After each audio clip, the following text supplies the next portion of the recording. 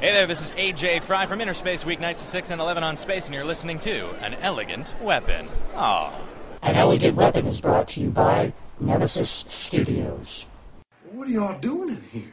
We're smoking reefer, and you don't want no part of this shit. An elegant weapon for a more civilized age.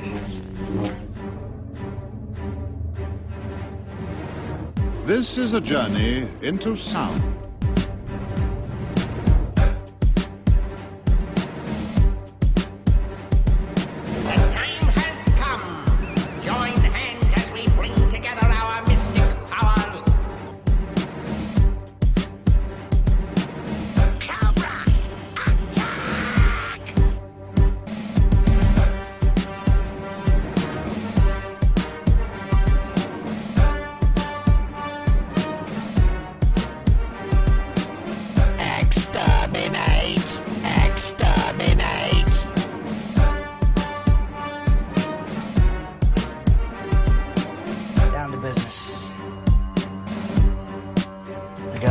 Cherry Diet Pepsi, and I got my blackjack gum here.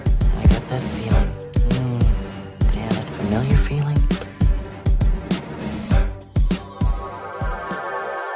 feeling. Ladies and gentlemen, welcome to An Elegant Weapon, episode 172. My name is Jay, the Jedi Russ. Please excuse me while I flick my bick. Excellent! Ooh, yes, homegrown goodness. Oh, local and organic. Truth be told. Testify. That was some good goodness, kids. Welcome back. It's wonderful to be back here with you in the L5J studios, beautiful Clarkson, Ontario, Canada. How you been taking it? Because we've been bringing it to you. I've been tossing it out there at you. Like a couple of weeks almost. Just pure bombarding you with wonderful, awesome, independent comic creator goodness. I hope you're loving it. I hope you're lapping it up, because this episode ain't going to be any different. This week, I welcome to the show Mr. Andrew Shea Hahn. He is a local comic book creator, writer, artist extraordinaire. He's responsible for the comic books Crypto Zombic and The Homeless G-Men, which are both very, very, very cool, fun comic books that you should all check out, which you'll hear about in tonight's show. Part of the reason that Shay and I got together for this conversation, other than to talk about his awesomeness and his work, was he's throwing an event that you've heard me yammering about on the show the past couple episodes, happening this coming weekend, November 14th and 15th. It's Pints and Pages, whole bunch of the GTA, which for those of you who don't know, because I've been saying it a lot, the GTA is the Greater Toronto Area, encompassing kind of all of southern Ontario in a way, but either way. A whole bunch of artists from the GTA will be coming together to hang out, to draw, drink, and be merry. A whole bunch of comic awesomeness will be going on at the Cameron House in Toronto on the 14th and 15th. 3 to 7 p.m., you will hear all about it. You will hear all about the Toronto comic book scene. We talk a little bit about the Michigan comic book scene, do a little bit of a comparative study. Shay's a very, very awesome guy. I met him at Hamilton Comic-Con a couple weeks back, and it was no surprise to me that he ran in a particularly same circle to the one that I've been running in at the cons for a while, hanging out with some very, very cool artists, as we're going to do next weekend, because of course I will be there, An Elegant Weapon will be there, and we will be podcasting the whole Pints and Pages event. So, the only thing lacking from this week that has been in the prior weeks is there's no Kickstarter to push right now, but there is the event, Pints and Pages. It's on Facebook there too. A. Shea Hahn is also on Facebook, but you can find all the links, of course, on anelegantweapon.ca. Also, I'd like to put a quick little plug out for my other show that I do, of course. It's called 2 J's Later with me and Josh, and we put out episode 47, which can be found at pointsofinterestpodcast.com or on iTunes under Points of Interest Podcast Network. We welcomed artist Jay Fosgit to the show. Jay is the artist on My Little Pony and his own book Bodhi Troll, and he recently well, he didn't recently do, but was recently released a cover that he did for the Sesame Street comic book. So we got him on 2 J's later, and we had a really cool conversation all about the Muppets. Full hour, just talking Muppets. It was super, super cool. So go check out 2 J's later. You can also follow that show on Twitter at 2JS later. Do it up, do it up, do it up. Spark it up, enjoy it up. But here we go. Right now, this week on An Elegant Weapon, my conversation with the awesome Mr. Andrew Shea Hahn. Do enjoy. Autobots, roll out. So are you right in Toronto, or? Yeah. I'm in the East End. Oh, okay. Like out near the beaches, or? Coxwell and Danforth. Yeah. Oh, damn. God, were you born and raised out there, or? No. We own a house out here, my wife and I. So Oh, nice. So the last affordable neighborhoods in the yeah, city. it's getting tough out there, eh? Everybody's going to be moving out to the Hammer soon enough. Heck yeah. I mean, I'm out in Mississauga here, and it's like no hopes. You know, if I want a house, it's going to have to be like Milton bound or something crazy. It's just getting worse and worse. It makes no sense to me either. It's like refit your entire plan. Start now. Yeah, it's going to be nothing but condos in Toronto soon, anyways. Totally. Who wants to live in those anyway? I don't. I know, eh? Like little tiny boxes. It's They're terrible. Yeah, They're built like crap. They're awful.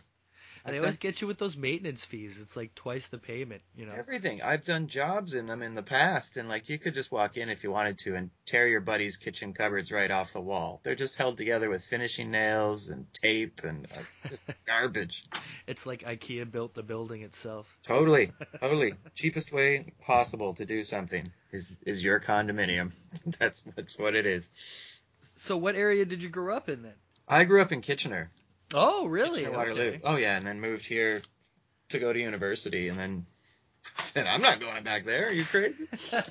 Well, I guess that's a big change, eh? Like Kitchener-Waterloo area and Guelph and everything. It's a bit more mellow than the downtown core, you know? My grandparents lived in Toronto, and my mom grew up here, so I've been coming to Toronto since I was a baby, you know? So the transition was easy. You know? I'm always curious about it because, I mean, I meet a lot of these guys and these comic creators in Toronto and stuff, and they all were like born and raised there. And for me, as a kid who, you know, spent the early years in St. Catharines and, you know, the past, 30 years here in Mississauga, I can't grasp what it would be like to be like a little, like, you know, 5 to 10-year-old kid living in the downtown core of Toronto, you know, like. Oh yeah, you learn to ride the subway early, I guess, and do stuff on your own. I think it's cool. I mean, like now that we have a child, it's like I wouldn't want her to grow up outside of Toronto. I do want her to have access to as many things as we do, you know, like something going on every day. Well, that's why it was nice. It was at least nice growing up in Mississauga because, I mean, T.O.'s only, you know, half hour away, right? Yeah. So, you know, we had our adventures as kids there, but I always thought it would be really cool, like you see in the movies or on Degrassi, you know, kids in New York or Brooklyn, just like pure street kids, you know, who grew up playing stickball in the alleys. And yeah, totally. And it's that thing where it's like there's a certain level of comfort and confidence, I think, that just comes with growing up in a larger city too, right? Like I've met people who are scared of Toronto. They're scared yeah. And it makes no sense. It's like, what exactly are you afraid of? What do you think is going on here? Just daylight murders in the streets. Yeah. Theft and rape and wolves on crack. You know. I watched a really interesting. You know Anthony Bourdain? Yes, of course. I didn't know about his one show, Layover, it was called. I had heard of that one, yeah. Yeah, it was weird. Well, I was in Michigan, and I was staying at a friend's house, and I got to experience the glory that is U.S. Netflix. Because, you know, it's like 98% bigger than ours, right? Yes. Yeah, it's pathetic. But they had this show, and he did a whole thing. He spent 36 hours in Toronto. Okay. And I got to learn tons of stuff. Like a lot I knew, but there was tons I just had no idea about, like certain areas and restaurants and hangouts and history, and it was cool. But the first thing he said at the beginning of the episode was, Toronto is an ugly city. Really? That was his first 5 minutes, was just describing how it's outdated, trendy architecture from like postmodern 70s, and I was kind of listening, and he had a point, and he said, but the beauty of Toronto is actually having to get in there and like these nooks and crannies of interesting places that you've got to like dig to find. And I totally got what he was saying. Toronto is kind of like that, you know? Well, it's a city too that, having lived here as long as I have, that is one of the major cities. It evolves, it changes, right? If you look at the Dundas and Ossington area 10 years ago, it did not exist. It was not a hotbed of restaurants and bars that it is now. It was drug deals and old Portuguese people. Very true. And in 10 years, the whole thing has changed. That sort of, the gentrification is sweeping, and it's everywhere, and it fits into all of these areas and just changes them, And then you look at the major streets, places like Queen Street or College Street, and to me, they're dead. What once was the hub and the place to be is now, because of rents being so high, people who want to start something cool and that can't. So they go to other areas, Absolutely agree. Queen Street, it's so unfortunate because, that was being a teenager in the 90s and going downtown, and that was the place. That's where you got your docks. That's where you went to Kensington. That's where everything happened, and it was so cool. Like everything was so genuinely cool. But now you're right, it's empty. I mean, even the Silver Snails moved up to Yonge and Dundas. Yeah, it's just big box type stores or chain stores or whatever, and that. Or if you open a restaurant, you probably don't last 6-7 months until you just can't afford to pay to be there anymore. It's strange. But then you've got like the Cameron House, which has successfully been there for 100 and something years. Yeah. There's a few like gold spots like that. I actually haven't been to the Cameron House myself, so I'm looking forward to checking it out on next weekend on November 14th and 15th at Pints and Pages. That's right. So how did this come about, man? How did this spring into your brain? Well, there have been drink and draws and stuff like that going on forever. But last year I did Toronto Comic Con for the first time in May or June or sorry, March. It's in March, isn't it? Yeah, March. Yeah. And I'd go to the Cameron House after, and I'd count my cash and have a beer and talk about my day with people who were there, and then I'd sell some comics to them because they're like, "Oh, I've never been to a comic convention, but I want to check out your comics." I was like, "Well, here I am sitting here drinking a beer, selling comic books. Why don't I just put together an event and bring in some of the guys that I've met through the comic book circles and do that here? So you can bring in people who don't need to pay a cover to go to a convention, or people who just like comics, or people who are lapsed comic book fans who want to see what's going on by some indie creators and make an event of it." Absolutely. It's such an easy, casual way to kind of, For sure.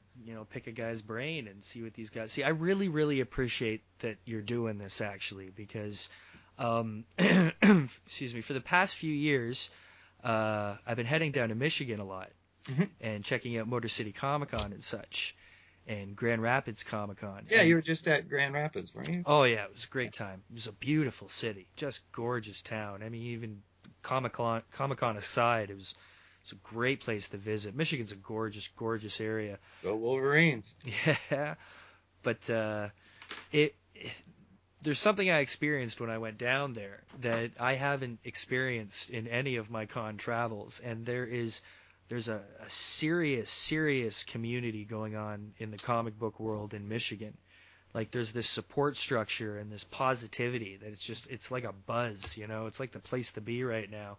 That sounds great. It's amazing. It's amazing. It's nobody's stepping on each other. Like everybody wants to see everybody else succeed, and they kind of want to see the Michigan scene itself succeed and be what it kind of is. So I've met some amazing people, and I've done all that I can to try and bring a little bit of that back to Toronto with me, because I mean the difference is, you're only in like Novi, Michigan kind of area compared to Toronto, fourth largest city in the continent. You know what I mean? It's a big difference, but I still think it's possible. So when you told me you were doing this and it all came about, I was like, this is what we need.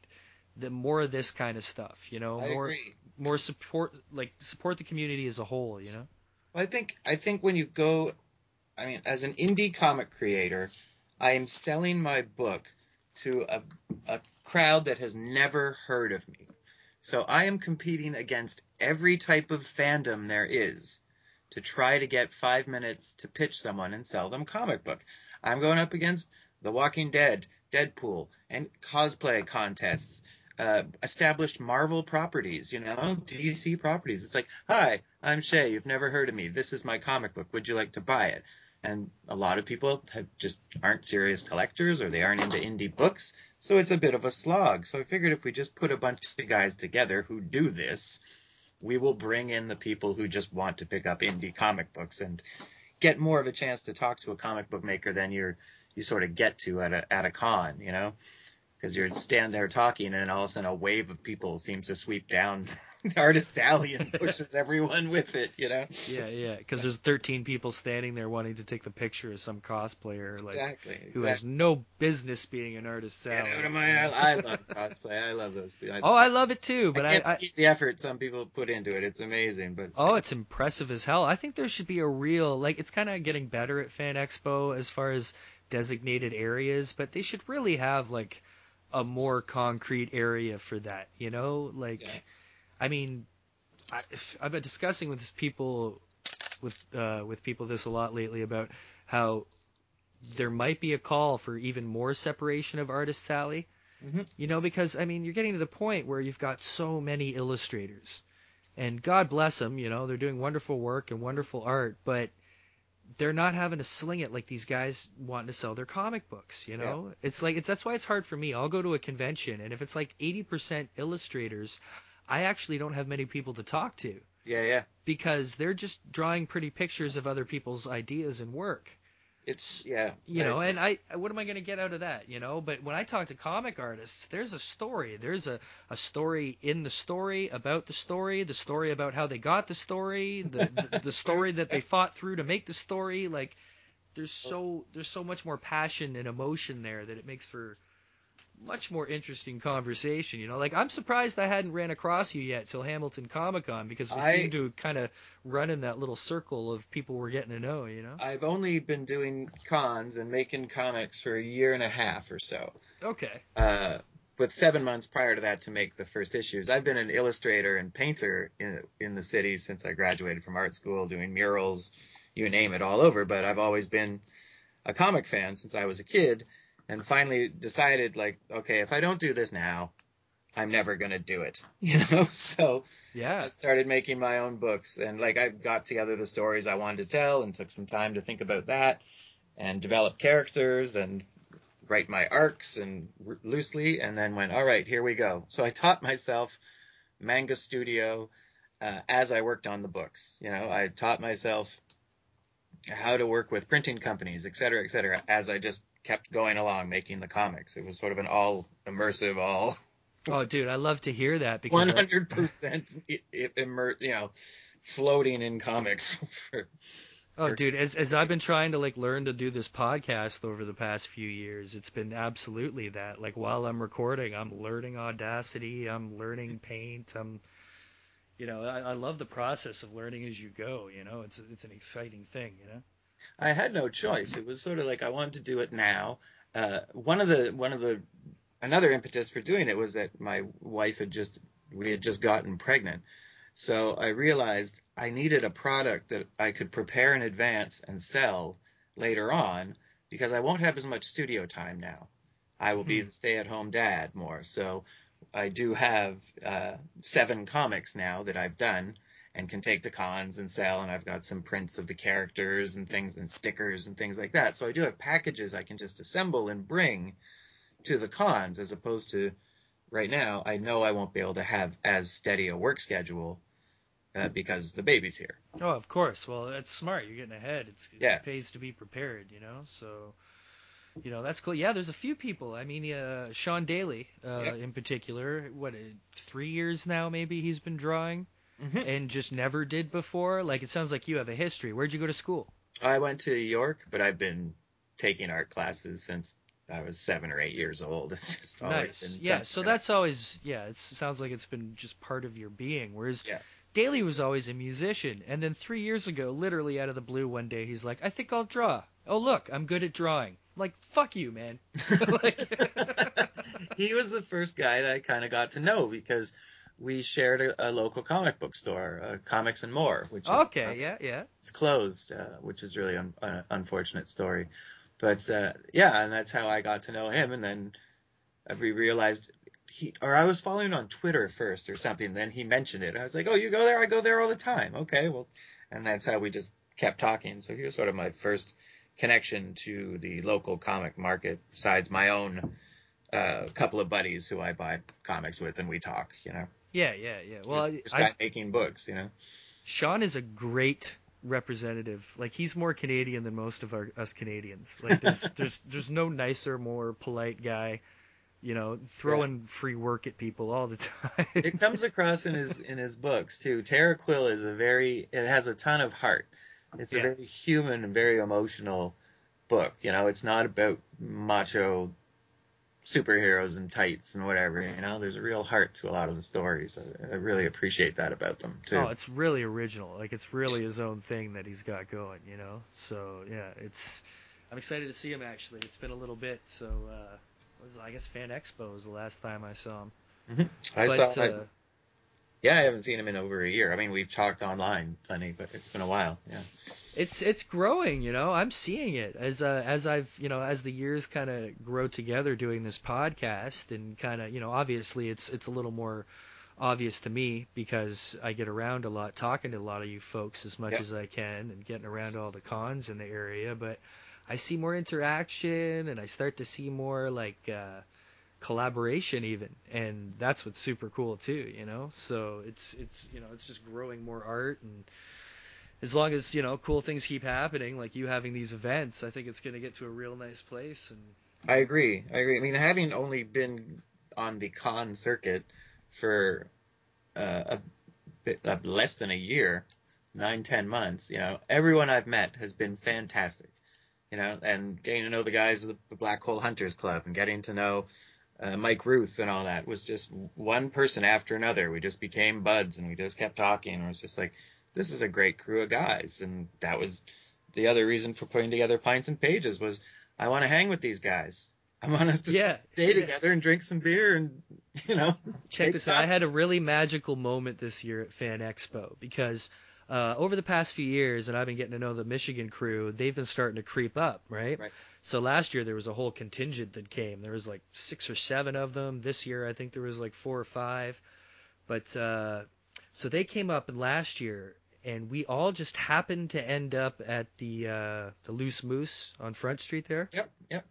And I think, I don't know why, but we happened to go there for a drink, and so did like tons of other people, like Ryan Stegman and Finch, and they were all there hanging out. So we had a great night. So this year, I kind of tried to put it in everybody's heads. Like, I think next year I'm even going to go further and maybe actually like rent the room and do because there's no like official after parties for Fan Expo. No, there aren't. For the artists, maybe for was weird. Yeah, there's a lot of fan stuff that goes on, but there's nothing where the artists can just go and, like you say, drink and hang out. So, but this year, a bunch of my friends from Michigan, I got there, and a bunch of the Toronto crew, and I almost had one of those like proud daddy moments, standing alone in the corner as I'm watching all these artists from Toronto and Michigan just like hit it off like crazy. Right on. Like just having a great time. I got this one buddy, Sean Nixon, and he's kind of an art dealer, and he's an X-Men just fanatic, right? Mm-hmm. And he had a bunch of his original art there, and it was just like 10 kids with beers around a table, just like oohing and ahhing over like their hero's art, drooling over pages and stuff. Yeah,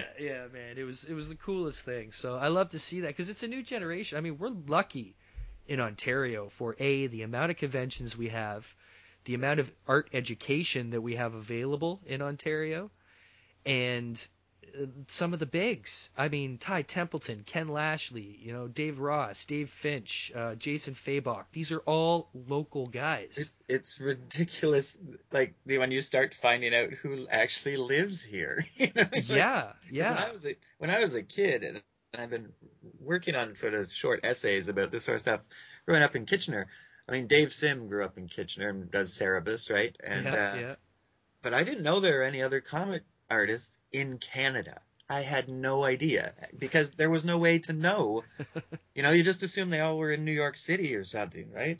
And now it's 30 years, 40 years later, and I'm like, oh my God, Ken Lashley's just over there, and Ty Templeton's just over there, and Francis Manuel Paul is just down there, and I can just walk over to their houses if I want something. Well, dude, I interviewed Ty Templeton at Fan Expo this year, and I knew he kind of went to my comic shop. I'm in Clarkson, which is at the south end of Mississauga, south of the QE, south of Erin Mills, Erin Mills and QEW, and our little comic shop here is called Altered States. And these guys have been around for like 26 years. It's these brothers, and they're awesome. And with a name like Altered States, they've been around for 26 years. Oh yeah. It's an amazing old school shop, and it's been Ty Templeton's LCS forever. Okay. And I've seen him there occasionally, and kind of said, hey, but I didn't realize he actually grew up in the area. Like I live a street over from the street he grew up on. And I couldn't believe it when I found out. And so, we just hit it off talking about, the area. We weren't even talking about comic books. We were just talking about, local... Well, that's where it's more fun, too. I mean, I don't want to talk about comic books all the time with other comic makers, No, it was a great chat, and he was excited to hear I knew the area, so... Yeah. I mean, that'll keep you going for days. Well, in my day job, I'm an arboriculturalist. Okay. So I'm a tree climber, tree expert. Guy. Yeah. And that guy I mentioned before, Nixon, the art guy, he is as well. And as he happened to mention that to Ken Lashley when they were just talking while he was getting a commission.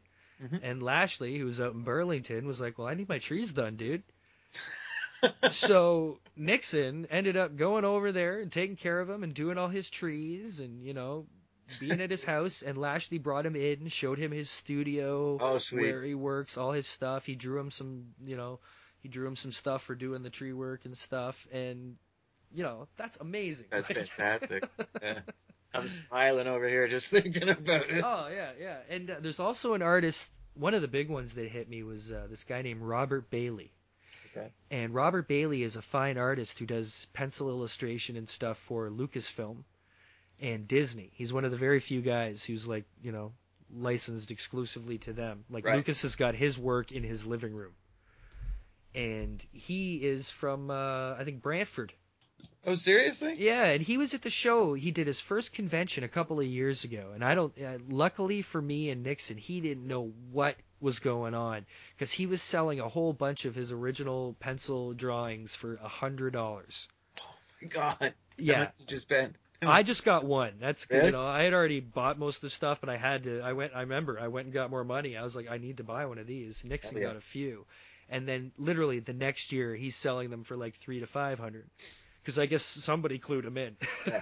It was like get those moments while you can, or get the commissions from up and coming artists while you can, Yeah, it was such a score. It was very cool. Now, let's talk a little bit about your comic books, though. Sure. And there's a trend going on in Toronto, and I don't think it's a conscious thing, but it's something that I'm seeing that I'm loving, is the adventure. I'm seeing in a lot of the indie books that are coming out. Yours, the Crypto, very adventurous, very fun. You know what I mean? Yeah. And Black Hole Hunters Club. Yeah. And this is the vibe I've been getting off a lot of the books I've been reading around, like Yuki versus Panda. I don't know if you're familiar with that book.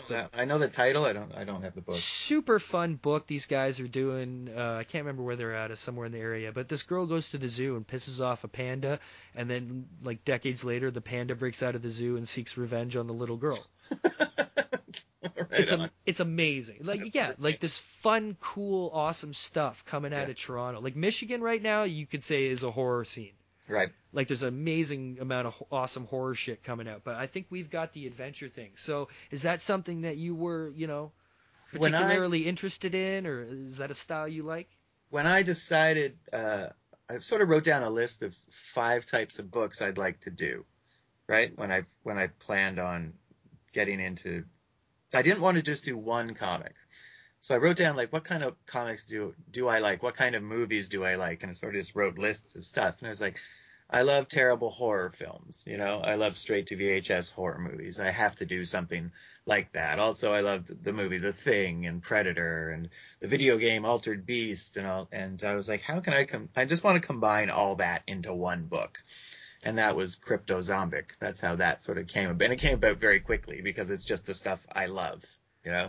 Yeah, it's got a very, like, a pulpish kind of B-movie feel to it, Definitely. you know, but with a little more kind of, I don't want to say the words because it's a misnomer, but that I don't know what kind of genre you'd call Indiana Jones, like the That's the pulp genre. you know, the 30s adventurer type thing. But I'm a sucker for that shit, so I loved it, man. I thought it's a read, man. Like you put some weight into that book. Yeah, each book the first issues are all 32 pages too, and you also realize you can throw in a lot of story when you don't have ads too. You know, that's a full-on comic book right there. It's longer than most books. I don't know, I guess it's like, what I like is so many books, or when you see a lot of work by some comic makers, and I'm not putting anyone down by saying this, they try to tackle these gigantic sort of themes where it's like everything is like, and the forces of darkness versus the forces of light, and you are the last surviving one of your kind. Yes, you the have chosen one. Sword from this. And I can't tell you how boring that is. I mean, to me, that's not a story I want to read. I don't care about it. It exists. I can see it in other places. I can see Star Wars. I can see Harry Potter. I can see that. It's all these like, and the forces of hell are coming up, and he is the fallen angel, and all. And it's not my thing. You can only make a book that you believe in. And so if I tried to do something like that, it would ring false, or it would end up being a parody. You know, I wanted my books to, as ridiculous as they are, still have a sort of human element and a human struggle For to, sure. you know, that gets revealed over time. And the best way I think to do that is to just keep throwing crazy obstacles at your protagonists and watch them change and watch them deal with it and watch them evolve. And in the case of Cryptozombic, too, where currently you're not really sure if your main character is actually a good guy or a bad guy yet, you know? It hasn't really been decided what happened to this man, you know, for the reader. The reader doesn't quite know. He just knows that some bad stuff went down, and this guy was in the middle of it. That's exactly right, dude. Like the end got me. I was not expecting that. Exactly. At all. Thank you very much. That's actually twice in 2 days that I was. Okay, okay. Yesterday I read a book called Touching Evil by Dan Doherty. Okay. And it's an amazing book. And it was one of the best cliffhangers that I've read this year. Like, just an amazing cliffhanger where I was like, give me the next book! Give me the next comic! So yours wasn't so much a cliffhanger as a surprise. Like, holy shit. Like, I do want to see what happens next. And I'm not going to spoil it for the kids out there who should read it. But not in any way did I see that. And I kind of, not that I should have, but I don't know. You surrounded the story with so much of stuff to pay attention to and see where all these little things are going that it just kind of, it distracted you. And then bam, because I wasn't, as much as the hero, you're not sure if the main guy's a hero or a villain. He's still familiar enough that he's kind of your guide through the story. Yeah. Right? Like, we're seeing it through his point of view. We're seeing him try to tell all the idiots that they're going to do stupid things or whatever. You know, don't die. And then the end happens, and I was like, whoa, and all your focus kind of goes back another way. Like, yeah. Well, it was funny too, because with a lot of my plotting in that, I mean, I write really good notes, but I do like to leave room to surprise myself too. And I knew there was going to be an element of it's really tough talking about something that you can't reveal. Yeah. So when that happened, when I was doing my notes, it also surprised me, because I was like, this just made it 100% more fun. Oh, yeah. Oh, totally. This is just way crazier now than the first 16 pages lead you to believe what is going to happen next. When that happens, I was like, great. I totally know what I'm doing for the next 4 issues. No problem. Pegged on it, our man. way. Yeah. You totally pegged it. The fun factor, just like in the last panel, the fun factor goes, yo! Yeah. That's same thing. And that's just like you say, it was constructed beautifully. Same thing with that book I read yesterday. Mm-hmm. In fact, I do recommend it. Dan Doherty, Touching Evil. I've got it. So far I've written down Robert Bailey, Touching Evil. Oh, nice. Yeah. Going at the same time. It was really, really, really well constructed. Like the pacing of this book was really good. Like the beats were just right on where they should have been. You Is know. it a pulp style sort of book as well? No, it's I call it a thriller horror. Okay. It's definitely like a horror book. I don't think I've just got to yeah, it's a horror book, but Okay. it's pretty intense, but it's really well crafted. And I love a good crafted story, and Yeah. especially when it's fun like you made it was super cool. And like I said, that was the same thing when I read Black Hole Hunters Club the first time. It's not what I was expecting. And then I read it and I was like, okay, that was way more fun than I was kind of expecting it to be, you know? I think you want your own. You can't help but have your own personality come through it when it's a creator-owned book, you know. And I love hanging out with Ricky and Shane. You know, they're a blast to hang out with, and they're funny, and they riff off of each other really well, and all that kind of comes across in the book itself when you read Black Hole Hunters Club too. That it's a good time. You know, Yeah, it's a fun book to read. You enjoy it, you know, and you like these characters, and you get used to that being a bunch of talking aliens really quickly. You know, it's part of the fun, you know. At first Yeah. I didn't know what it was about, and I got the first couple of issues, and I was reading them, going, "This is so much fun." I like Lars. I love these guys. I did a pinup that'll be coming out for the next one when they do the next one. Oh, soon. cool. You know, I was like, I want to draw this guy. I want to draw Lars, and I want to draw Princess Zafra. I have to. It got to be mine, you know. Nice. Yeah, I love fun comic books, man. Those are probably my favorite. I'd say that's why, Big Two wise, I'm way more of a DC kid than a Marvel kid. Like I've always been a giant DC kid, and for me, I like my superheroes godlike. Mhm. I like them able to punch planets. I don't want them to have problems and anti-heroes and alcoholics and dark pasts, whatever. Blah blah blah. I like fun. Yeah. And I love to read a fun comic, and that totally suits, you know, I think suit, the themes, like when DC was doing stuff, I've been a DC fan since the Teen Titans, Legion of Superheroes sort of days, since George Right. Perez was really working his magic on books. But it comes from a very sort of 50s based storytelling. You know, it is very serialized feeling. DC does that well, you know. But when it comes to the Punching Planets thing, I'm totally on your side with that because I'm a Jack Kirby fan from right. 100%. If there's any guy who could write in a book and draw a book where a guy's punching a planet, it's Kirby. Or if you read Godland, the Tom Scioli, No. the author's name series, it was a Image book. It was probably by Image, and it's Kirby cosmicness times 100. It's absolutely hilarious and insane how it's a love letter to those to the new gods sort of work that Kirby did and everything, and then it even amps it up even farther. Checking out. While it's in my head here, I'm gonna make you a recommendation of a book I think you might really enjoy. It's called Dr. Atlantis, Okay, and they were on this show a couple of years ago. a great title. Oh, they're fantastic. It's a great book. It's about this guy, Dr. Atlantis, and it's a very same idea, pulpish, but not like kind of rockabilly pulpish as much. It's more like steampunky Right? in a way, and it's the same thing. It's fun as all living hell. It's one of those adventurous books that's got an original feel to it, but it's just a great good time adventure fun book. Nice. It's yeah, I always like to recommend that one because I do like that. There's so much talent that's starting to grow up in the area. And I think the more everybody gets to know each other, the more everybody supports each other, the better stuff's just going to get, like the higher quality, work. Like, I agree. And well, I think right now too, I think there's a big sort of push in books that allow everything to happen, like that books can have an aspect of the paranormal to it that's just accepted, like it's in Homeless G-Men when I decided to put in werewolves and troll things and whatever. It's like, yeah, that just feels right. They're just going to happen.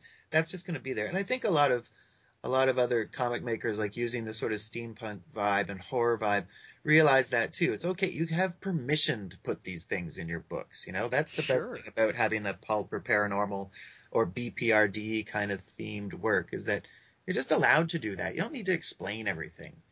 And I kind of like books that don't have to explain everything to me, you know? Oh, absolutely. Like Throw in a Frankenstein. What the hell? Who cares? one of my favorite things going on right now is Dave Bishop, D.A. Bishop. Yep. He of Stone. Have you Yep. read of Stone yet? I'm going to be reading it very soon. Oh, you're gonna love it. It's so good. It's We just did the Humber Comic Con, or Humber? Were we at Humber? Oh, Yeah. that's right. That little invite only type thing. Was it?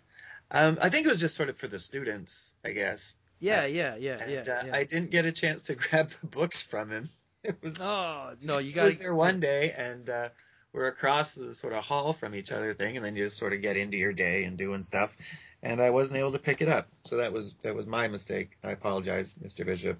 100%. I'm sure you will get your chance again. Even though actually the past year he took a bit of a break from cons and really wanted to dive into the work, which right now he's working at a feverish pace. I mean, at least to the stuff he's been sharing on social media. It's on number 3 now or something? Yeah, he's on number 3, but one of the great things, not only is it an amazing book and just fantastical as all hell, but he has so much fun doing it.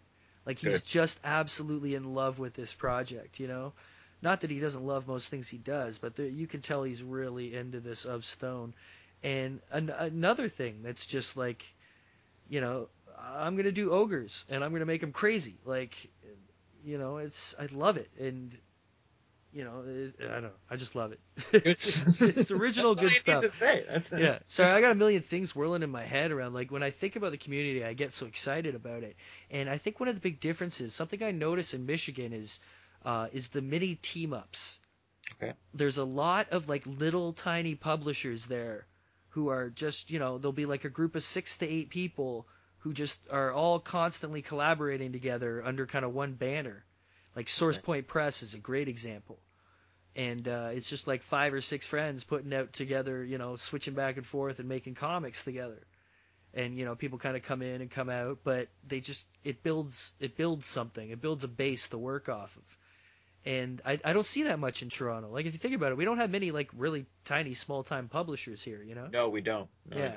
It's I don't know if it's about people thinking that printing is just the costs are prohibitive, or we're going to soon come up to that and there's going to be more Kickstarters coming out of the Toronto comic scene to do collaborations or to do anthology books or something like that, like the Toronto comics anthology, of course, and Phil McClory and that doing the Monsterology books.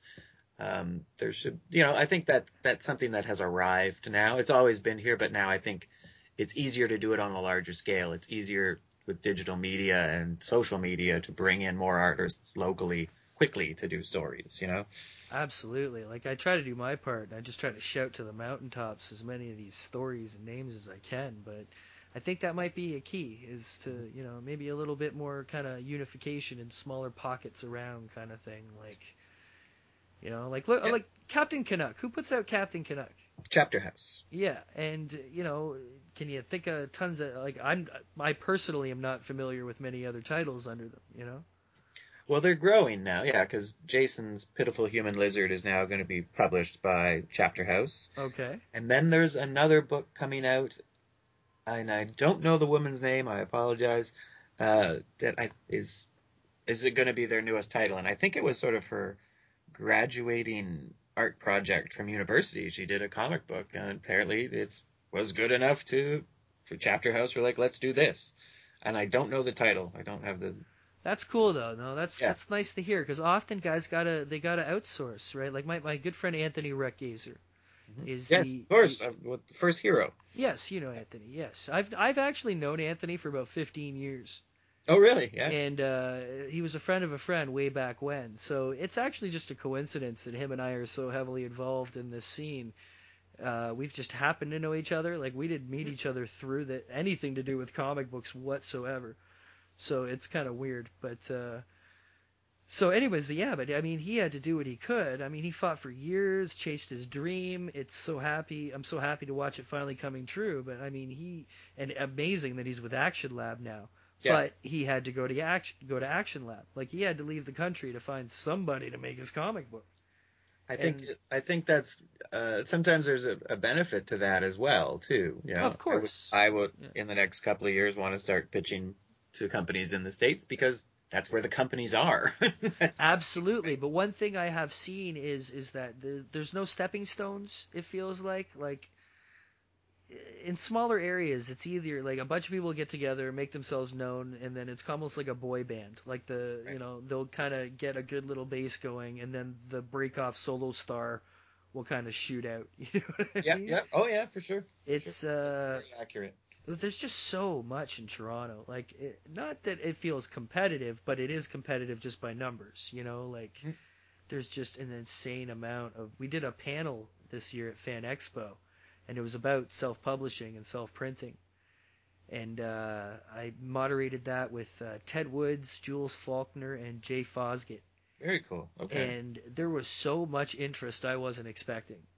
Just like the room was packed with guys. I would believe that, of course. Yeah. Unbelievable how many people were at this panel. And it was a great talk, tons of audience interaction, and just a big old Q&A, and it really got me excited.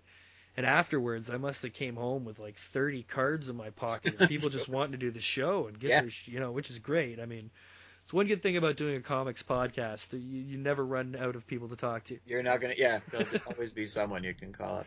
I think, well, there's something about, there's questions of distribution, there's questions of printing, there's questions of, but the first thing you got to do is you have to make a 32-page comic book that someone wants to read, yes. Or that you're happy with first, that you want to pay for the printing of, or maybe it's a smaller book, maybe it's a mini comic, maybe it's whatever, but you first and foremost have to make something that you're proud of, and that answers you answer like one set of questions by doing that, and then there's the next set of questions, right, which is about getting it out there. How do I sell this book to people? There's all these achievement unlocked, like before you even sell your first comic book to someone. Oh yeah, and especially hard in a big city when you got to fight a lot of kind of pompousness in a way. I mean, there's when you're in a big city in a certain community, there can be a lot of looking down the nose, that yes. I've witnessed from a lot of different areas. And that's one thing about that Michigan scene. You will not see that. You will see the lowliest guy who just made his first comic, probably at the after party having a drink with the guy running the con. Right. That's like awesome. there's just there's no sense of superiority in any way. And that's something maybe we could use a little more around. Yeah, definitely. Is just people wanting to help each other. I don't know. I've never had a bad experience from anyone else because I mean, I've been making art professionally for 20 years. I am experienced, so I wouldn't take any shit from anybody if they tried to look down their nose from me, because I've been supporting myself for quite a while, making paints, selling paintings and. It's hard work, and that's what I'm seeing. The guys that are growing up now and there's this little community starting to build of cool guys, just like you say, guys who just are enjoying hanging out with each other, and that's where it comes from, because that's the trueness of it. Like, I've been going to Fan Expo for 15 years, and I've experienced a lot of different stuff there, Right. from a lot of different types of people. And never ever before have I felt such a sense of let's build something together. Let's reach out. Let's not just be in this giant pool of sharks trying to swim to the top. And that actually, Fan Expo itself kind of went that way for a lot of years. It was the past couple of years there, a lot of the heart was missing from what became just a giant monster, And this year, more than any, I really felt things starting to get back to the core a little. Right. People starting to have fun more. People starting to just talk and enjoy being there, and not completely miserable if they weren't making hundreds and hundreds of dollars. Yeah. I think, what's at the base of it, one thing that's very difficult is that you have a large group of people competing for a very limited number of spots. Yes. That alone is difficult. I mean, you can't do every con. You can't afford to spend the $300 for every single event, So you do, if you get into Fan Expo, into Artist Alley, and not seated near your pals and stuff, and you're not selling one day or whatever, you can start to get really down. I think the first thing you have to say going into any con is I'm going to have a positive experience no matter what. Absolutely. And you have to find the way to do that, whether if you're not selling a lot, then get to know the people around you because you're going to see them again. Or go find your buddy who you want to talk to and make sure you say hi to him. There's so many times where you can go for an hour and a half and not make a sale or something, right? Even though you're pitching and talking to people, you just got to keep it positive. It has to have that fun feeling to it. And it's an enormous beast. It is a huge. Oh yeah. Fan Expo intimidates me to no end. I haven't done it yet, and I don't want to. It's so big. It's so big. It's a thing unto its own. I mean, I've over the years learned the secret tunnels and like the nooks and crannies Where to and hide. how to really do Fan Expo. Well, Yeah. I'm always lucky because I don't get press for Fan Expo. They refuse to give podcasts press. Oh, really? Okay. And it's just a matter of podcasts being like the Wild West. Right. It could be anybody. It's really hard to vet a podcast. So Yeah. it's not so much even Fan Expo as much as the celebrities. When a celebrity, most of the celebrities and media guests at Fan Expo are A-listers. Yes. And they're the ones who are going to have the handlers who are like, no podcasts because we can't tell who they are kind of thing. So, that's why I spend my time in Artist Alley talking to the real people that you should be there for anyways. But Anthony, usually I get his guest pass for when he gets a table. Okay. So I at least avoid the lineups, but That's nice. Yeah. That's GorillaPod. I've seen it before. There was this podcast at Fan Expo a few years ago, and they must have spent $1,000 just on the aesthetics of their booth. Like they turned it into like a log cabin, and pumped all this money into this podcast. I've seen it so many times. Expensive equipment, this and that, and then they're so disappointed with their numbers that it just folds within a month. They're gone. Right. And it's like, no, that's not why we're here. This is a Comic-Con. We're supposed to be talking to these people. And you're at a comic. They weren't even podcasting.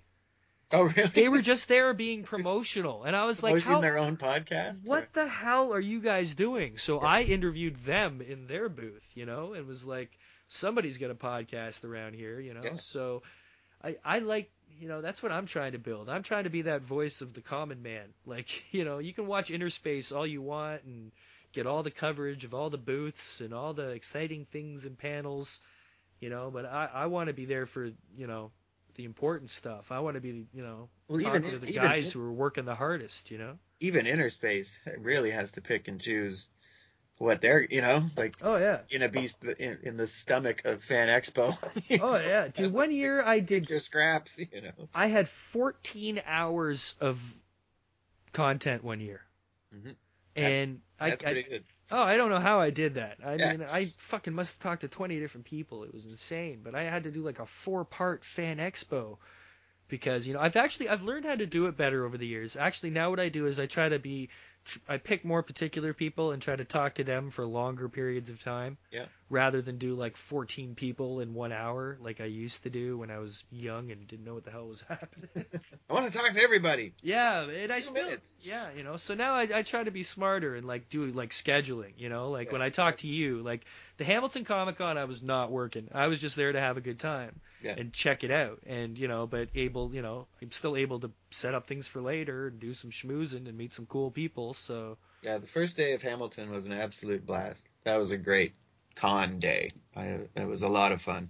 Yeah, it was better than I expected it to be, and it was good to see people like Alfonso. Alfonso was there, Studio Comics, and it's great to see. Yeah, all those guys ended up in a line together at the front, and I was stuck at the back by this 501st guys, which is cool. But I was like, why don't I ever get seated with the comic makers? I write on every application that I make comic books. Why do I never get to sit with the other guys who are making comic books? So where can people buy said comic books from you? The books are available at the Beguiling, and also by contacting me through the Homeless G-Men page on Facebook. My store is set up for the U.S. I haven't set up a Canadian store yet.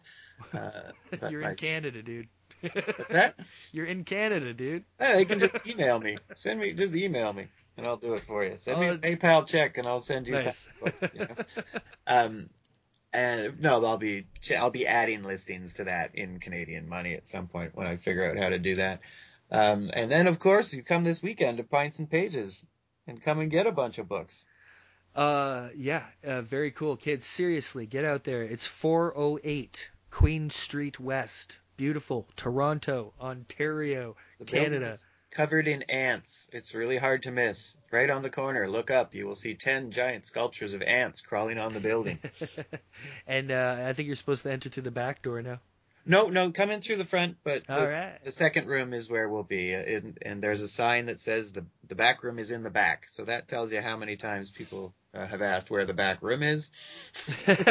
Walk through into the back of the Cameron House. And quick rundown of some of the amazing people you can meet. You can meet Ricky Lima and Shane Amato. Sorry. Ricky and Shane will be there on Sunday. Jason Liu, Pitiful Human Lizard, will be there Sunday. Sean Daly, Terraquill will be there Sunday. On Saturday, I'm there Saturday and Sunday. So is Mike Ruth. On Saturday, Keith Gratchow will be there. And we're going to be bringing in another artist to be revealed on Saturday as well. Very cool. Because Ricky forgot he had a wedding on Saturday. Ricky. They moved Ricky. And Shane has a wedding on that day too. And I said, Ricky, it's not the same wedding, is it? Because that'd be pretty sad. He's like, no, it's a totally different wedding. I was like, okay, good. Good to know. So there will be a minimum of 5 of us there each day. We didn't want to stock it with 10 artists for each day because it's the first year we're doing it. We just wanted to say, well, let's see what 5 does or what 6 does, because we'll be taking up most of the tables. So people will be standing around and hanging out and chatting and that. And we didn't want it to be too claustrophobic. And at the same time, we didn't want it to be too few artists, so for the first year, I was like 5 or 6 feels about right. It's a 4-hour long event. That's a good length of time. Let's just see how it goes, Yeah, perfect. So the more people who come and fill up the rooms, the happier, the more fun everyone will have. If it's too packed, we don't want people tripping over each other. We want room to breathe, so I think it's going to be a very good time. I think it's going to be a super fantastic time. It will be a super fantastic time. Kids, y'all need to come out because An Elegant Weapon is going to be there, and we'll be podcasting the whole damn thing. 3 till 7 p.m. Yes, 3 till 7 p.m. Again, that's at the Cameron House. I said Toronto before like an American. I said Toronto. Ontario. I'm really, really excited about this. And not only that, kids, but check this out. November 14th, 15th, you've got covered. Go to Pints and Pages, have some of the coolest fun you could have. Then, Monday, November 16th, it's that time of year again, kids. Lee's Palace, the Slackers return to Toronto, November 16th. Are you familiar with the Slackers, Andrew? Of course I am, yes. The Slackers are the greatest band on earth. We love our ska. Oh, if you people aren't familiar with the Slackers, you need to get out there and find out. This will be my 24th time seeing the Slackers. Congratulations, sir. Oh, I'm so stoked. I've been in touch with them, actually. I spoke with Mr. Dave Hilliard the other day. I'm trying to get them to sit down for the show. I don't know if it's going to happen because they are indeed Slackers. The name is not just clever, but it's very, very hard to actually get one of them to just chill in a particular spot at a particular time. Lazy musicians, I tell you. Oh my God! So it's really, really good time. So make sure that you go to Lee's on Monday night. Check out the Slackers as well. They're playing around the area. I think if you're up in Guelph, they'll be playing up there too. They usually do. Yeah. And Pints and Pages. And of course, Mr. Andrew Shehan. Yes. What do you go by? I've been saying Shay. on the show A Shay, so I don't know. Everyone just calls me Shay. Yeah. Shay. The event is free, also too. Oh yes. There is no admission cost. Of course, you'll be. Hopefully, you got to buy a beer or something. Buy a beer. That's called Pints and Pages, after all. Grab a beer. Hang out with some comic makers. You can get your Christmas shopping done extra early too by buying comic books and drawings. We will be drawing all day, so we are taking commissions while we're there. Come on in if you've got something that you want. We will craft it up for you. We have the superstar man himself, Mike Ruth, there. oh my goodness, if you want a drawing, that's a beautiful ink drawing. That's the man to talk to. Yes, indeed. If you're looking for books for younger readers, Keith Gratchow does children's books that are quite spectacular, worth checking out. And hopefully Sean Daly will be there, covered in water paints as always. Sean will be dripping wet, with the trucker hat on, covered in watercolor, with a box of fucking pictures that he's like, go ahead. That thing was packed a year ago at Toronto Expo. I was just like, oh my god, did you do all those for this? Well, his drawing board is literally beside his bed. Yeah. I think he literally rolls out of bed into the drawing chair and just continues to draw after his slumber. I'm going to walk down to a cold basement to do that. The lucky man. He can wear a blanket while he's there. Kids, but if you want to come out and meet the core of what is in a couple of years definitely going to be an absolute monstrous entity within the Toronto comic book making community, this is the place to come, because these are guys who are all very talented. I've read books from most everybody. I'm actually not familiar with Keith's work, but you mentioned he does children books, yeah? He does a couple, and he also has his own comics as well called Concrete Martians, I think is the title. Okay, I'm going to have to check that out. But Shay, thank you so much for hanging out, man. It's been an absolute blast. Totally, Jason. Great talking to you, man. We will do it again on the weekend coming, but for now, kids, that is all we are going to have this week on An Elegant Weapon. Take it easy. Cheers.